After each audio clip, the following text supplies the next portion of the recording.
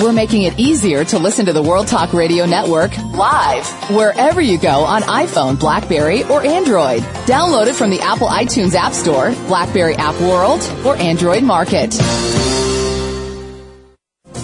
The following program is being brought to you on the World Talk Radio Network.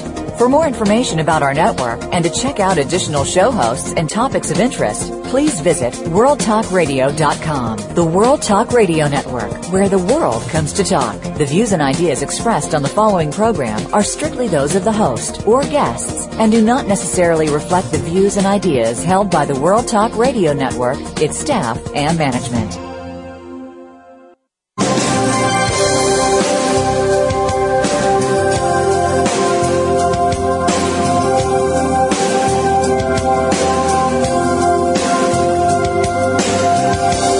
To the Sharon Kleina Hour, Health, Environment, and the Power of Water. What you hear in the next hour could very well save your life. Now, here's your host, Sharon Kleina. I want to invite you to listen to the Sharon Kleina Hour, The Power of Water.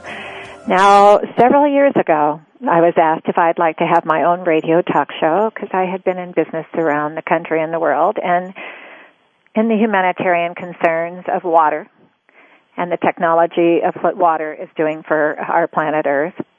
And I said I would like to have my own show, but I'm calling it The Power of Water. Did you know that 3 billion years ago, life began in water? We exist with water.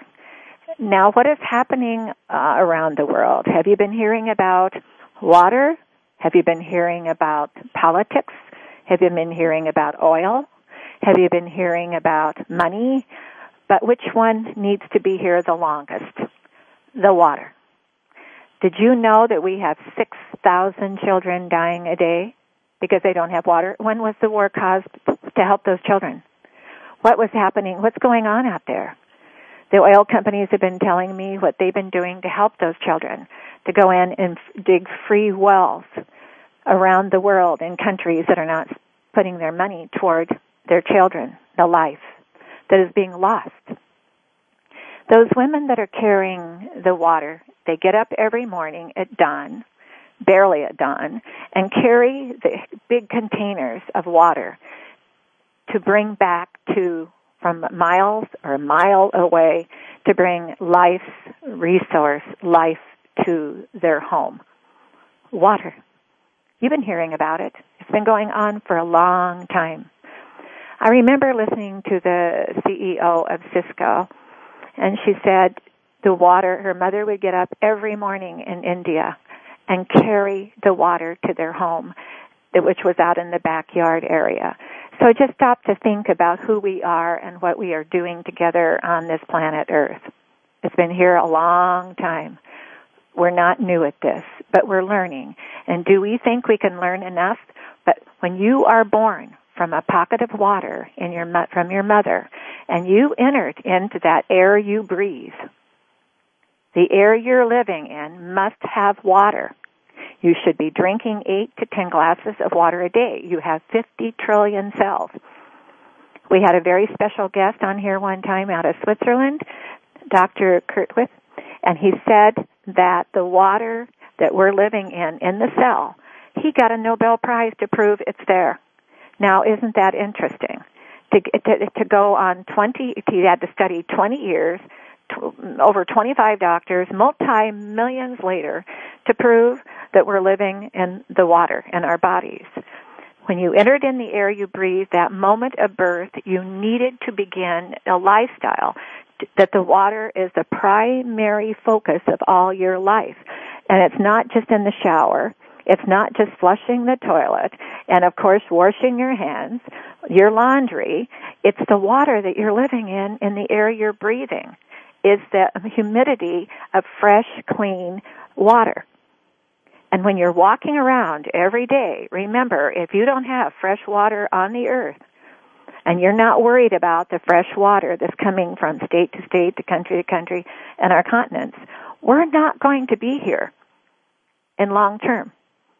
And maybe it's like our deficit. We're not thinking about here in America that a several trillion-dollar deficit with the population we have could think about how to solve the future when water is the number one priority, and we're not thinking about being proactive with that right now either. But remember, we're not alone. The planet is, you don't hear about it that often. So that's why we decided to have a show dedicated to the water. Now today I'm having a dedication to the heroes of our life from America and all over the world. We just had a passing in our company, Dave Naylor, who was one of the founders of Aramco. Dave Naylor passed away a week ago today, only 56 years old. Dave was a patriotic person. He has been on every military base all over this country. He was the founder of Aramco. And Aramco in New Jersey was the company that would arrive in case of hurricane, the tornado, the earthquake, and when 9/11 happened, guess he lived in New Jersey. Guess who got across the bridge first with his free masks? Dave Naylor, the patriot, gave away for free thousands of masks when the Twin Towers came down. Dave Naylor was always there to help. Dave Naylor is a patriot. We are going to be studying today, talking about and learning more about the patriotism of our lives. Not in America, but here on the planet. It's a planet together. We're always together. Now, our special guest today is Stuart Buddy Orr and his wife, Fran Orr. Buddy spent 20 years managing several aerospace and defense office locations and government affairs in Washington, D.C. and around our country. But he also was a captain in the United States Navy. And he and his wife have written a book that you need to buy. It's a book called Love at First Sight. That means you love your country, you give to your country, you give to this planet, you work together, and there's sacrifice. There's rewards, but like I've always said at the end of my show, embrace your life, every precious moment, but Earth is whispering. Don't say goodbye, and I think that's what Stuart, Captain Orr, and his family and his wife have done. They're not saying goodbye. They're joining the rest of the world to give you a story, and we're going to have them on the show today. I'm the founder of Biologic Aqua Research, and Biologic Aqua Research has two products that we never very seldom mention the other one. We have Nature's Tears Eye Mist, which is the supplementation to the tear film before what the air is not giving your eyes. Did you know your eyes are 98% water at the surface? When the eye drop touches the water at the surface, it causes a dehydration. Nature's Tears Eye Mist is the only product worldwide that's a water treatment to supplement that air, to take you with your everyday life and give it the thirst quenching it needs. But we have another one that heroes all over the world have said that we were given an award from Washington, D.C., for having given thousands and thousands of units of our eye irrigation for our heroes to be able to use at the moment of a compromise, an emergency in the eye. It's called BioMedWash, which Dave Naylor became a part of us with years ago. BioMedWash is an eye irrigation that if you have a moment that you need to apply something at that moment in that emergency to be able to irrigate the eyes with tissue culture grade of water, there is no burning, no stinging, and no blurring. It's out there by thousands and thousands of units to help everybody, our first responders. And today, not only having a tribute to Captain Orr and his family and to Dave Naylor and all those children of the world who are so heroic with us, we're going to also be thinking about our first responders, our linemen, and all of those people all over the world who have given their lives for us to have the freedom of worship and prayer that we have, also with integrity, respect, and dignity, the freedoms. Just think about that today as we're talking to this beautiful couple and their love affair with each other. We'll listen to our sponsor, and we'll be right back with Captain Orr.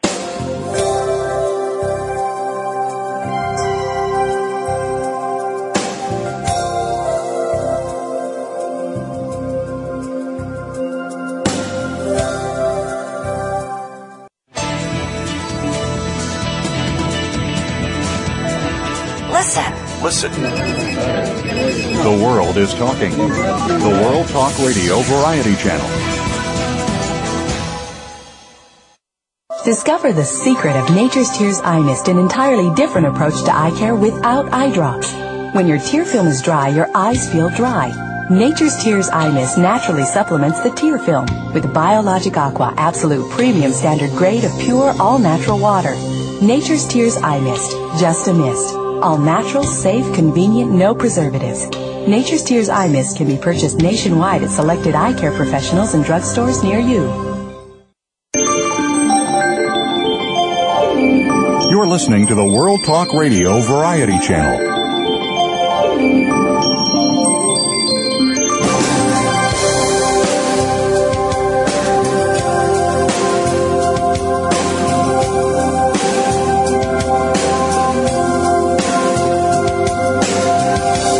Listening to the Sharon Kleina Hour, Health, Environment, and the Power of Water. If you have a question or comment, please direct your email to SharonKleinaHour@yahoo.com. That's SharonKleinaHour@yahoo.com. Now, back to the program. The book we're going to be discussing today is Love at First Sight. It is a powerful reminder about the real sacrifices that men and women in the armed services make every day for our lives, every day. And to learn how they preserve their credible relationships and and sacrifice that they make. This book has been credited by advanced praises by Senator John McCain, who is a friend of Captain Orr's. He has been praised by Gene Cernan, who we have mentioned on this show many times, because Gene said that when he looked back at Earth from the moon as an astronaut, that the Earth is God's porch. I believe that God is also in the water. He has been also praised by Lawrence Garrett III, a former Secretary of Navy. So now we'll introduce you to Captain Orr and Fran Orr, who are special guests here today. And we'll be calling him Buddy or Bud and Fran. Are you both with us? Hi, Sharon. We're both here. You can call me Bud, Stewart, or Buddy. And Fran is here, too. And Fran, thank you for joining us. It's my pleasure. I was excited to hear about what you two are doing, and I was really pleased that you could take some time out of your busy time. And I hear you've been doing book signing, and it's exciting. This is the first time you both have done a book together. That's right. And could we just make, I'm sorry to bring this up, but the book is titled Love at First Flight because it was flying and it brought us all together. I apologize to you because I was saying... Okay. I've got a new novel for you. That's okay. Love at First Flight. Yes. There you go. Yes, audience. Love at First Flight.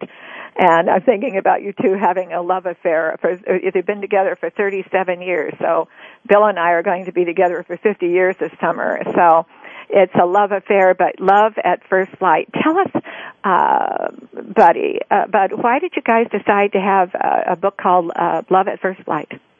Well, that's a good question, Sharon. We originally wrote the book. I had some very challenging and exciting flying in 27 years flying off of aircraft carriers, and so we wrote an encapsulation of flying stories, and we were going to call it Cheating Death because there were so many close calls with death. But we spoke with our agent in New York, and he explained, first of all, that 76% of all books purchased are purchased by women. And he looked at the historical significance and that we are that prodigy of World War II generation and Bud's unique flying career. He thought, let's combine his flying with my very dysfunctional and very difficult beginnings and combine those two to make a more interesting story. To include our courtship and marriage. Well, it was a very wise thing because the first thing I thought of when I read about your book was the fact that we on this planet don't realize, but what you're doing out there in your training and what you do when you go in to protect us from the world out there to make sure that we're all able to have our freedoms. And then you're also bringing out a story about what our families are going through. While you're out there you've been highly trained, but has the family gone through boot camp, really?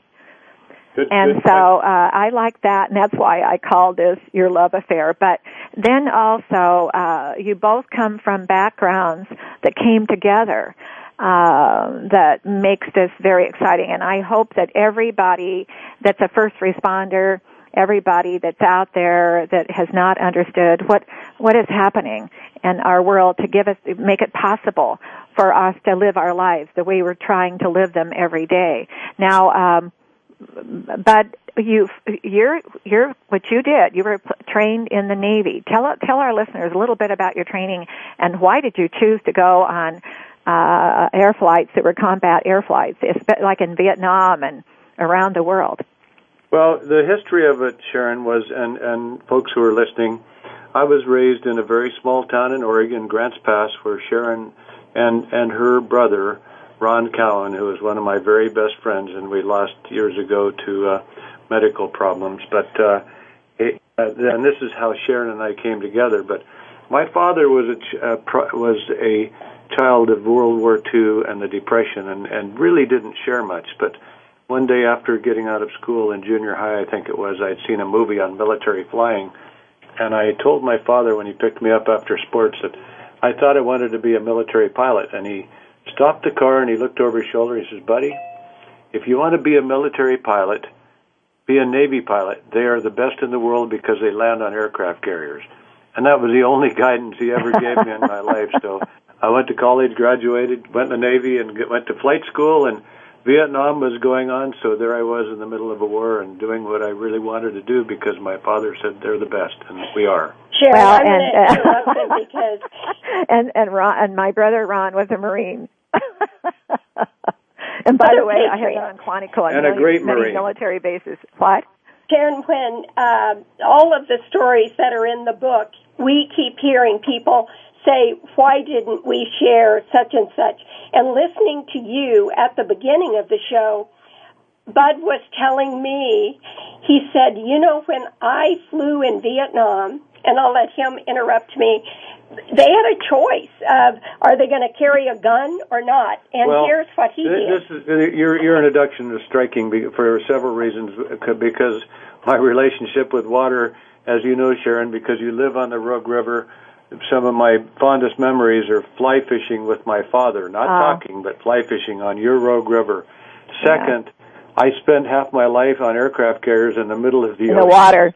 So I've been surrounded with water most of my life, but most significantly, when we were flying in Vietnam in single-seat fighters, you had ejection seats that you take your body weight and everything you carry on you, and that's all. And there was a maximum weight you could have. You're there on it. You're in your own orbit. Yeah, exactly, in our own orbit. Most of my friends carried pistols and bandoleros of bullets and loaded up with weight.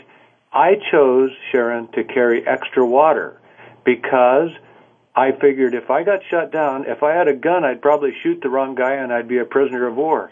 If I didn't have a gun and I had water, I could survive longer and probably escape. You're right. They've proven that over and over again. Boy, were you smart. But real quickly now, tell our audience about when you were trained to fly, and we'll get back into the books, what you did here in the book. But when you were trained to fly, you were one of those pilots that did circles. You came in upside down. Tell them about some of what was it called? The Harrier. Well, circles and upside down, yes, we do that. We all do acrobatics as part of our training. Acrobatics. Now, tell our audience, though, what was you were with some very well-known... which is really upside down and backwards, but training was mainly oriented to learning to fly simple aircraft, propellers, and our first jet, and then our most sophisticated jets. And then, in the end, I was flying the most sophisticated jets in the Navy, the Tomcat, F-14, and the F-A-18. But I did fly a unique airplane that was brought into the United States in the early 70s. It's called the AV-8A Harrier. It's a fighter airplane that was built in England and a single-seat fighter and a very powerful engine, and it takes off like a helicopter and transitions out to a high-speed bomber fighter. Wow. And but it was so transitional and so new and built in England that the aerodynamics of it were very challenging, and it was very, very dangerous. We flew it for the first 10 of us in the country, flew it for 3 years and lost one airplane. And in the next 10 years, they lost 37 aircraft to aircraft accidents because the pilots were 57 aircraft. I'm sorry, in the next 10 years, because the pilots really didn't understand the aerodynamics and the criticality of the airplane. So that was an exciting time in my life to fly that. You know, the first thing I thought of when I think about the show today, I was thinking, you think about Gene Cernan and the astronauts, and we've had a member of NASA on the show, and you think about these people going off into space and going to explore for what they need to do for research. And a lot of people, Buddy, think that when they do these things, well, it's an excitement and maybe we all get to go on a vacation to the moon or to Mars. They're going there to do research. When you were flying, did you ever stop to think about the amazing miracle that plane can be in the air, and it wasn't flying away like Mary Poppins, that you were able to do some controls with those instruments that are amazing breakthroughs and discovery? Well, I did, and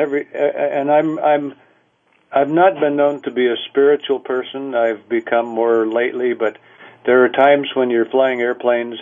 Like one time I was by myself halfway across the United States in a fighter, and you've all seen rainbows, but I doubt you ever seen one surround your airplane, a complete circle.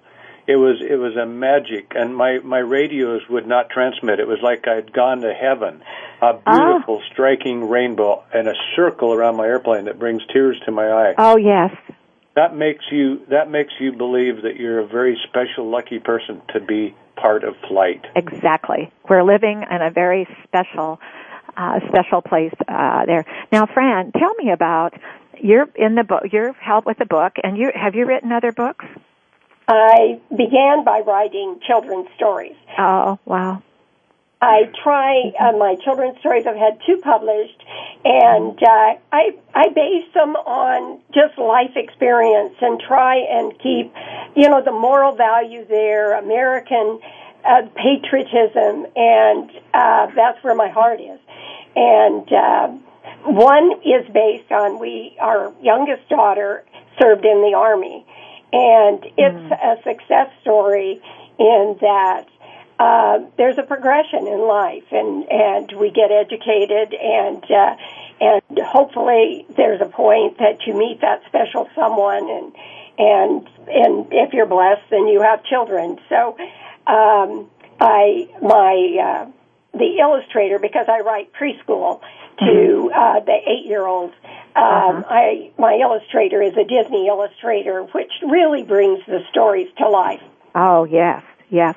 I just always envy people who have time to do that, because I've always wanted to get involved more than what I'm doing. I'm very gratified, and I will do forever in research. But back to the children's books, Fran, you are amazing, because children really love to have somebody write books so they can have somebody read them, or they can read their books.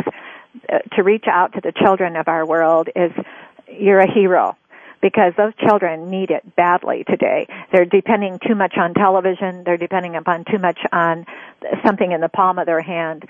And I truly believe that turning the pages on the book and having somebody read the story to them when they're growing up, little ones, even if they don't understand it, is so amazing.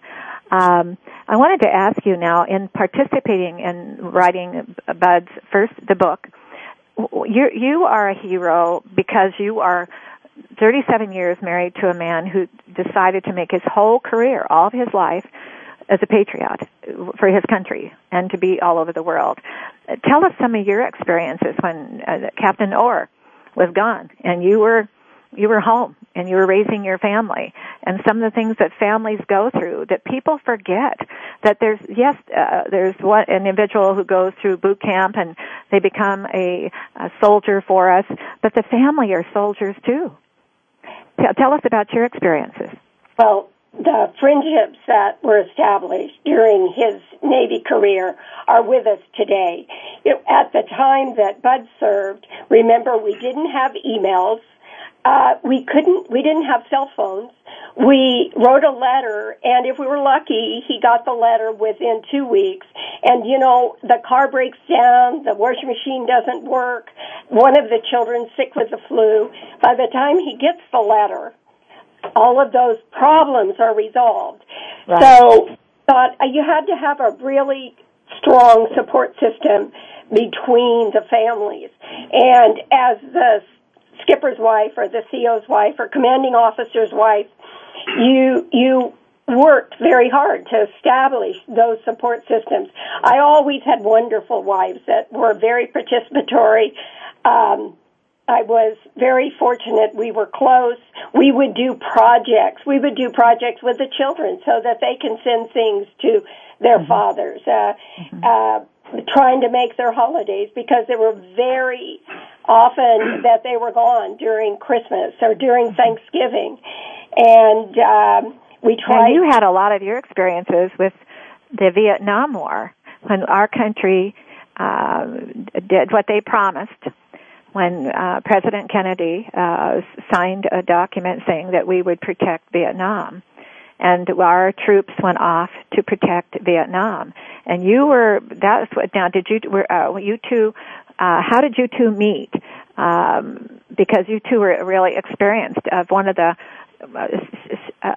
wars of our lives. I've often wondered why people didn't respect what was going on to protect Vietnam and look at their lives today. But my brother said when he went into the Marines, I was so fortunate as a sister, because Ron and I were really close. He said, Sharon, I'm doing something I believe. These people would never know the difference if we didn't go there to help them. So he believed in it. He was in an ambush and had bullets in him and shrapnel. Almost didn't live, but he did live. He came back all in one piece a couple of months later and stayed in the Marines, loved the Marines for what the military does to help other people in a capacity that they're going about their everyday lives, but needs somebody out there to protect our lives. So you two experienced Vietnam. And Fran, how did you handle that? Because that was tough. Yeah, Sharon, we talked about backtracking and interrupting. Let me go back just a minute to the heroes, and we got right into Fran and I want to thank you for hosting a program that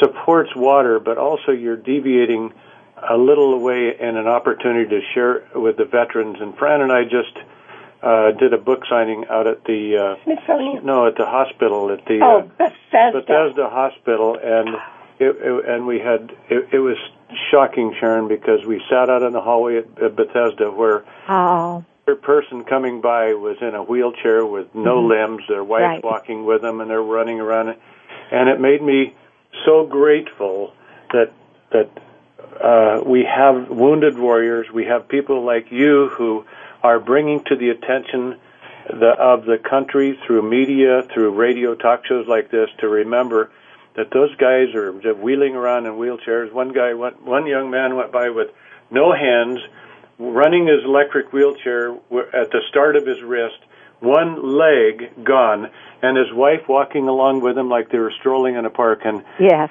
Programs like this, that we have the opportunity to remind people that people like Ron Cowan shot up and survived, and people like this who are wheeling around in wheelchairs have done it out of patriotism, and they deserve the support and respect of the country that you're addressing and today. Something else for both of you to realize, where else in the world do you go when there's a volunteer military soldiers volunteering? It's like they volunteered to be a firefighter, volunteering to be a paramedic, volunteering to be a police officer, volunteering to be a lineman. When people always forget about the lineman who comes in on top of those poles and during bad weather to make sure we have what we need, and the clergy around the world to know that this is out of the United States. We have a volunteer military service, and these people volunteered, and it's how courageous. Now, back to the book. The point of the book was the fact, love at first flight. Now, you decided to call it at that. Is that because you love to fly and you both fell in love at the first flight? But back actually, to you two and your book. Decided that Love at First Flight would be a good name for it because it reflected on our love, the romance, and relationship. And for me, I met Bud on a blind date, and you know his personality. He actually sent his chief over he gave me a single red rose and to give it to me and to say that he was looking forward to the evening. But really what he was doing was checking me out. Because if the chief had come back and said, I don't know what, then he might not have shown up. But for me, the book could be titled Love at First Sight because I did fall in love with this amazing man. And he truly is. And it was a wonderful evening, and he began by telling me stories, and I was captured just from the beginning. So all was not easy, and all did not go perfectly, because if you've ventured into the book, that you know that I ended up, he was in California and I was in Virginia Beach, and I ended up selling my home. I sold my business, which was very successful, and traveled 3,000 miles with my young daughters for planning our wedding. Invitations are printed, Sharon. Bought a home. And he came home one evening and said he just was not ready to get married and he would be leaving on cruise. And he did.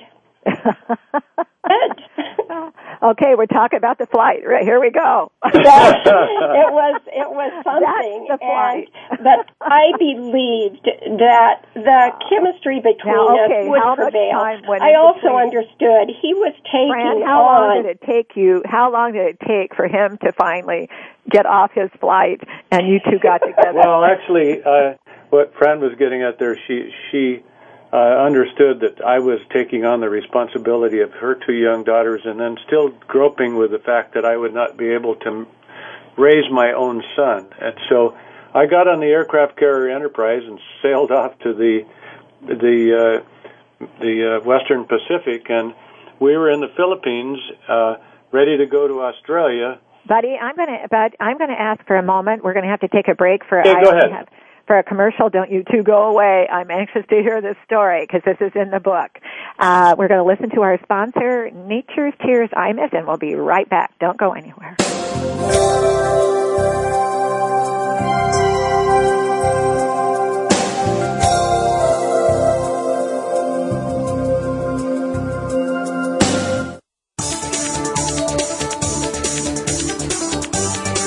The World Talk Radio Variety Channel, where the world comes to talk.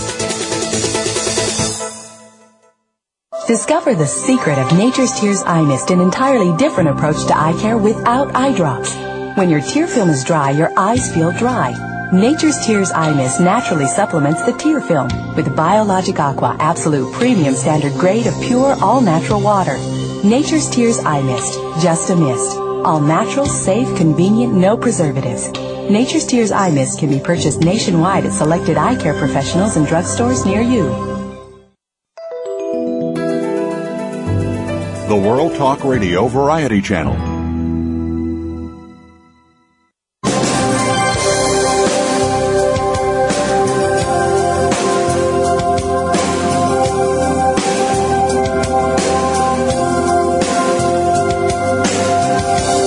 Listening to the Sharon Kleina Hour, Health, Environment, and the Power of Water. If you have a question or comment, please direct your email to SharonKleinaHour@yahoo.com. That's Sharon Kleina Hour at yahoo.com. Now, back to the program. Just before our moment of break there, you started to tell us, Bud, about the fact that you decided when you went off on your flight that you had something begin to change your life, let's say. Fran, did I do that okay? You did it very well. Actually, I wasn't. We left Alameda in San Francisco on the carrier Enterprise and sailed to the Western Pacific, and I was flying all the way, but I was really sailing away from her on an aircraft carrier that wouldn't be home for 6 months. So when we were in the Philippines, on our way ready to go to Hobart, Tasmania, Australia, the captain of the ship had become good friends with Fran and I because she had flown out from Virginia Beach to attend a number of the functions when we were in port in San Diego. And as Fran's a lovely lady, and the captain became very fond of her, and we were good friends. So through him, he called me up to the bridge and he said, "Bud, why don't you have Fran fly out here to the Philippines, and I'll marry you to, I'll give her away, and you can get married on the Enterprise when we get back from Australia." So that's what happened. He facilitated our marriage. It was on the 15th anniversary of the Enterprise, and on Thanksgiving Day, and that was our wedding. Oh, congratulations on that. Wow. So I recovered. Yes, he did. Well, that is, now, in the book, with people from all backgrounds finding this a very patriotic book, but also a love affair book. Fran, tell us to the women out there, and we're on Apple iTunes too. We're all over the place. Tell the women out there when you're married to someone who made their passion their career and their everyday life being in the military as a warrior. What went to your mind through the years? Because you became a soldier with a soldier. You had to become one. And it's interesting, when you fall in love with the aviators or you fall in love with your military hero, you have no idea or no understanding of the loneliness or the hardships and what long separations, the impacts they'll have on you.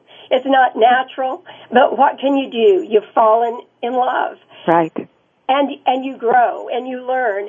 And you learn that you want to be around happy people, cheerful people, supportive people. And you want to keep learning. You go to school, take classes. He's going to be gone. Use that time wisely. Mm-hmm. Going to cry, right? You cry and you get over it. Mm-hmm. And you tell the person that you love them, and you tell them often. Mm-hmm. Good for you. Good for you. Now, also, Bud, tell us about you have one of your people who have endorsed your book is John McCain, who is in the military too. Now, how did you get to know John McCain? Well, I didn't realize that John McCain was going to be a famous senator when he rode in the back seat of my airplane as my instructor in Meridian, Mississippi, flying out of McCain Field, named after his grandfather in 1965. Mm-hmm. So he was prematurely gray and a wiry little guy then, and he used to scream and yell at me and jerk the plane out of jerk the stick, and then he'd come down and be very calm. He'd say, "Bud, you did this right and that right." So anyway, we had created a friendship that had sustained over the years. He was a prisoner of war for 7 years, as you know, and came back. And when my last tour in the Navy, I served in legislative affairs, and I ran Senate liaison for the Navy. And my job was to travel around the world with senators. And I traveled a lot with John McCain and also John Kerry, our present Secretary of State, Sharon. Mm-hmm. Okay. Now, also, you got a relationship with Captain Gene Cernan, who I bring up a lot in my commentary because he said that Earth is God's porch, that when the last time he was on the moon, he'd look back at Earth and thinking, what a miracle this is all, and I've always said, everywhere I go, isn't it a miracle? Earth has the water, and that fresh water has to influence the rest of the universe. So how did you get to know Captain Cernan? Well, Kingsville, Texas is where advanced Navy flight training is. And my best friend in the Navy, Mike Bowman, ended up being a 3-star admiral, and he commanded the Navy flight training program in Kingsville. And the King Ranch is right there, and a huge ranch, which I'm sure most people know about, a very wealthy King family, and they share their properties with military people.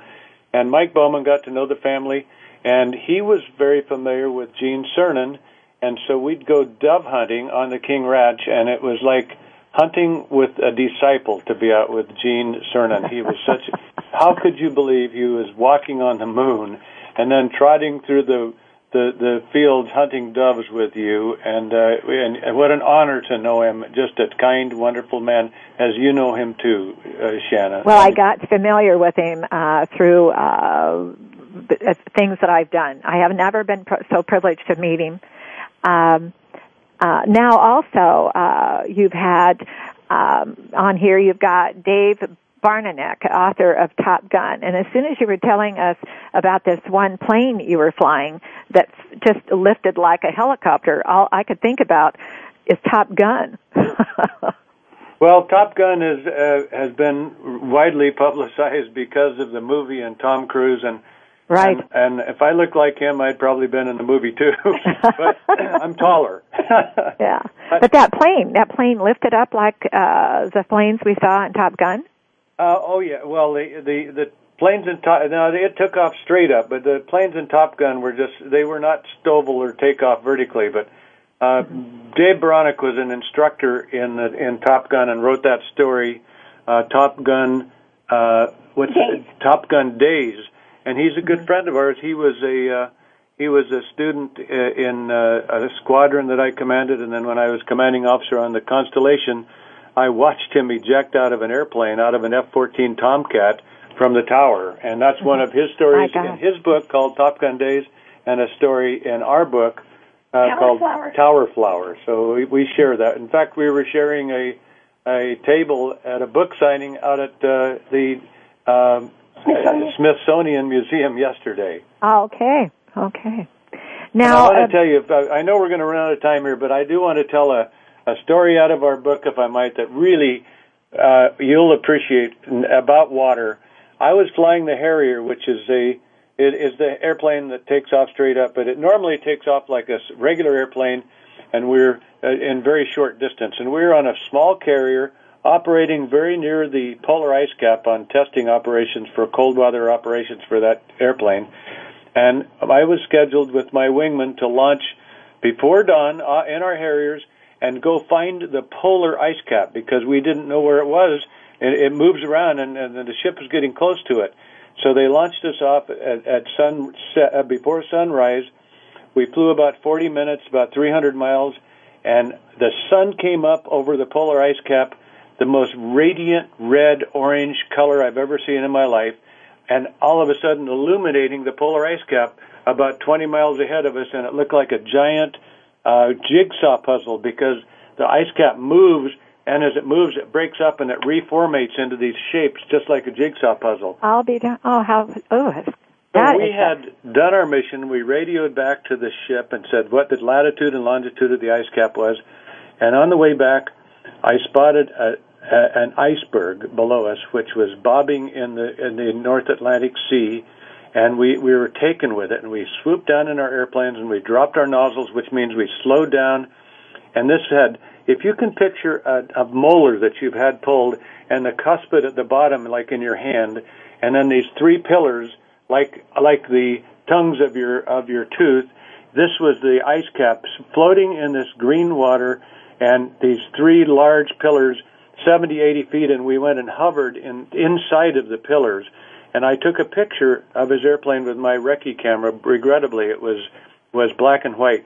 But Sharon, another spiritual experience. The center of this iceberg had the most magnificent turquoise water in it, sloshing around in this frozen iceberg in the middle of the sea of the North Atlantic, a sight that nobody could ever see. Nobody could ever hover inside of an iceberg, and we got to see this an emerald of water sloshing around in freezing water. Oh, how gorgeous! This is something with this aerobatic type of flying that you guys learned to do.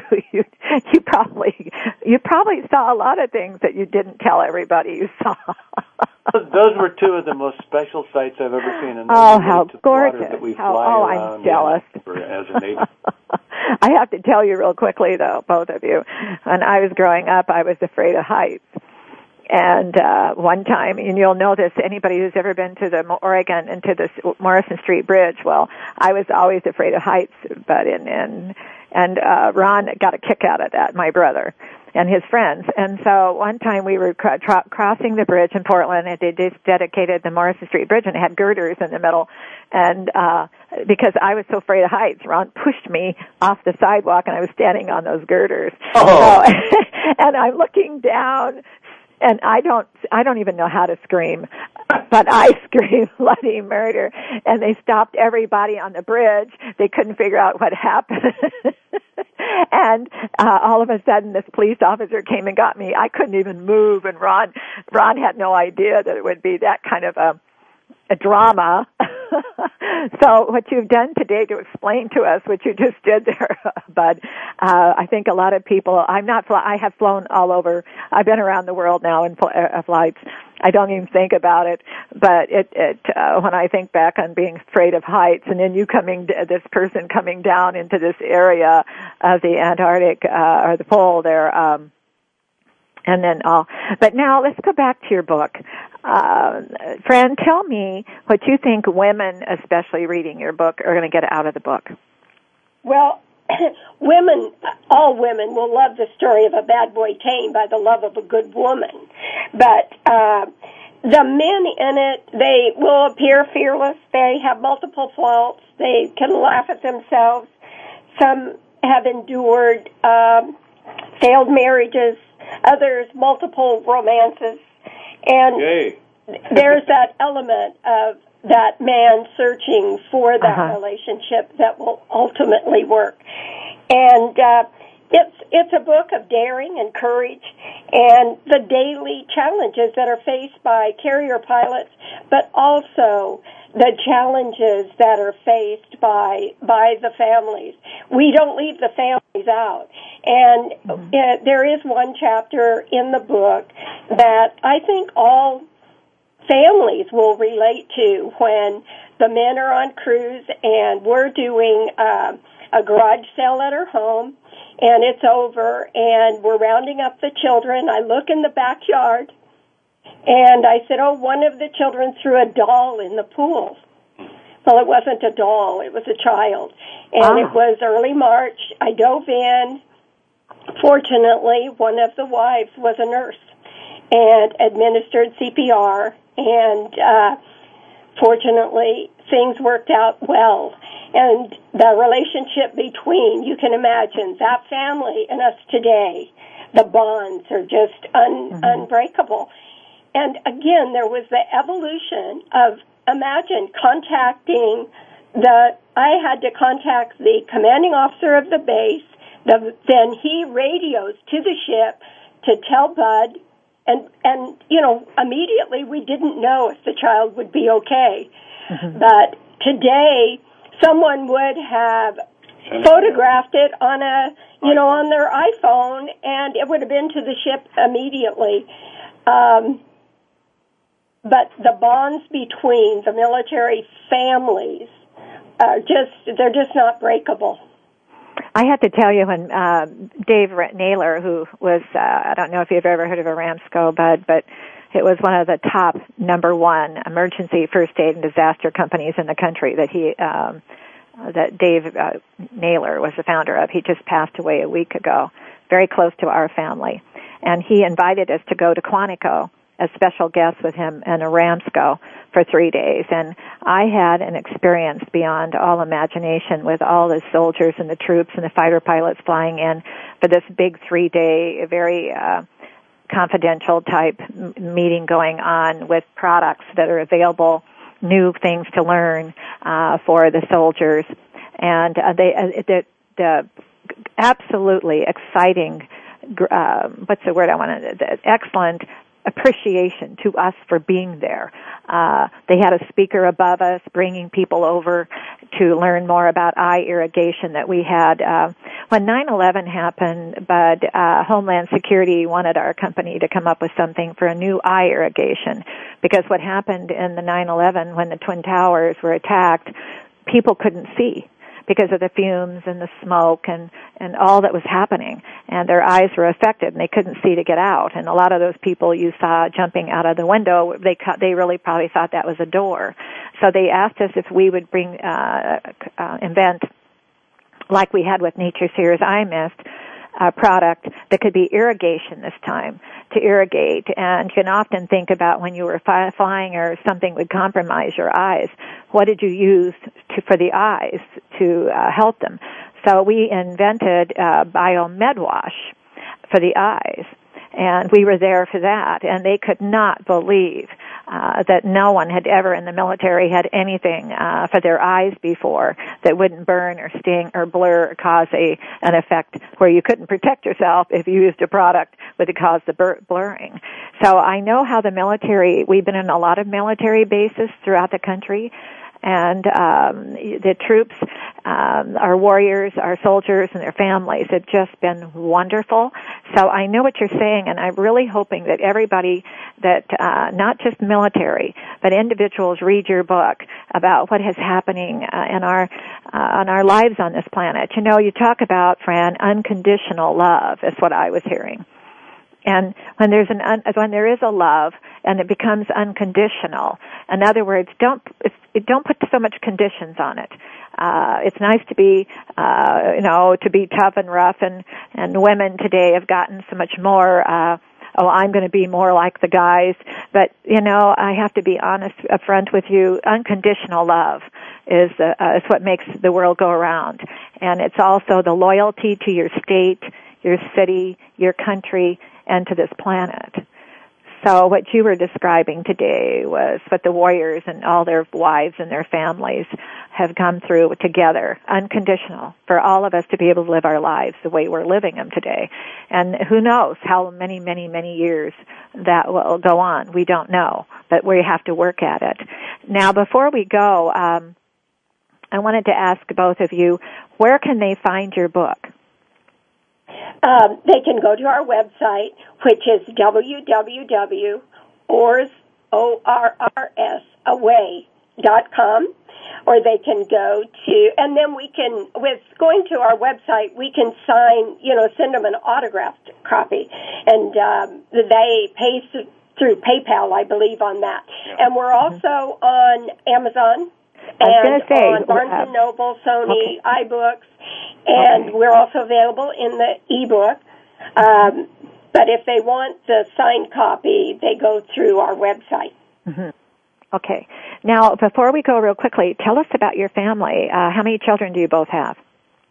We have 3 wonderful children and 6 perfect grandchildren. I love that. Well, in fact, Fran, I one of these days when I don't have to sit behind a desk and running a company, I'd like to write a book. Every child is perfect.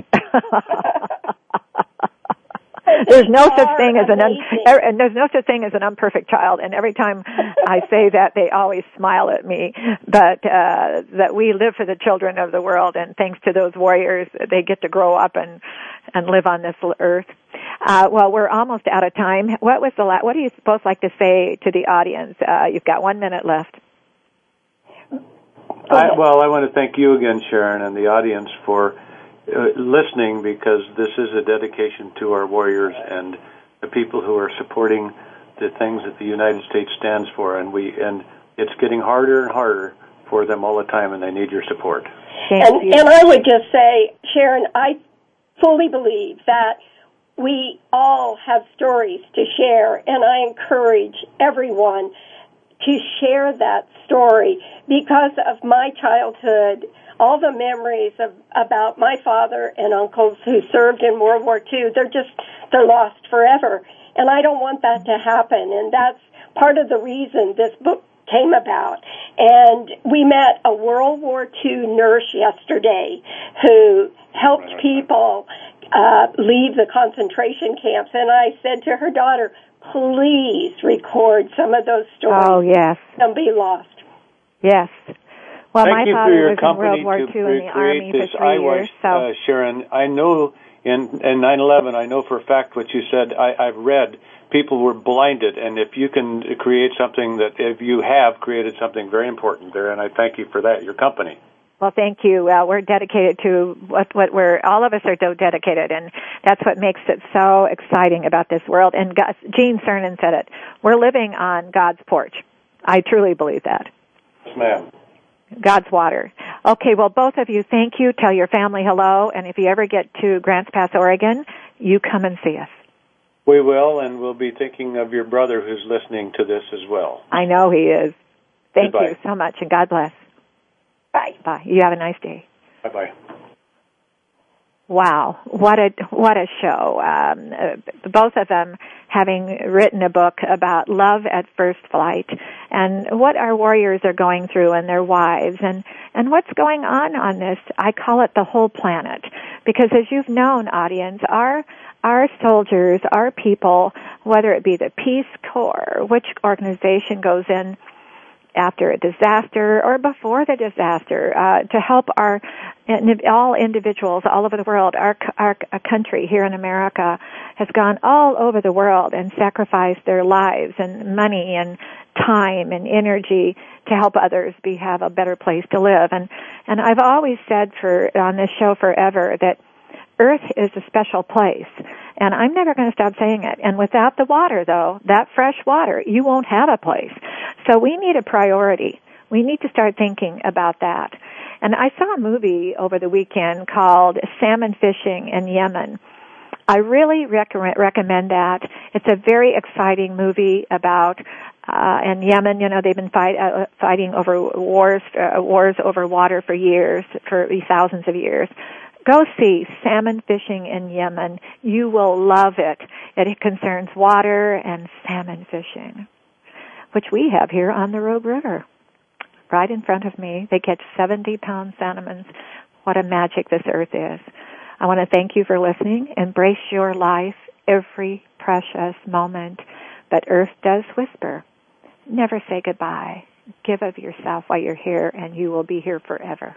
I want to thank you for listening. And today, in the memory of Captain Orr and his family, all the warriors, and for our special friend, Dave Naylor, and my brother, Ron Cowan, who served in the Marine Corps for years and was an economist and also passed away 10 years ago, but he loved his Marine Corps side. You have a nice day, and thank you for listening. Thank you for listening. Join us next week for another edition of the Sharon Kleina Hour, Health, Environment, and the Power of Water. Mondays at 10 a.m. Pacific Time on the World Talk Radio Variety Channel. Remember to visit Sharon's website at SharonKleinaHour.com.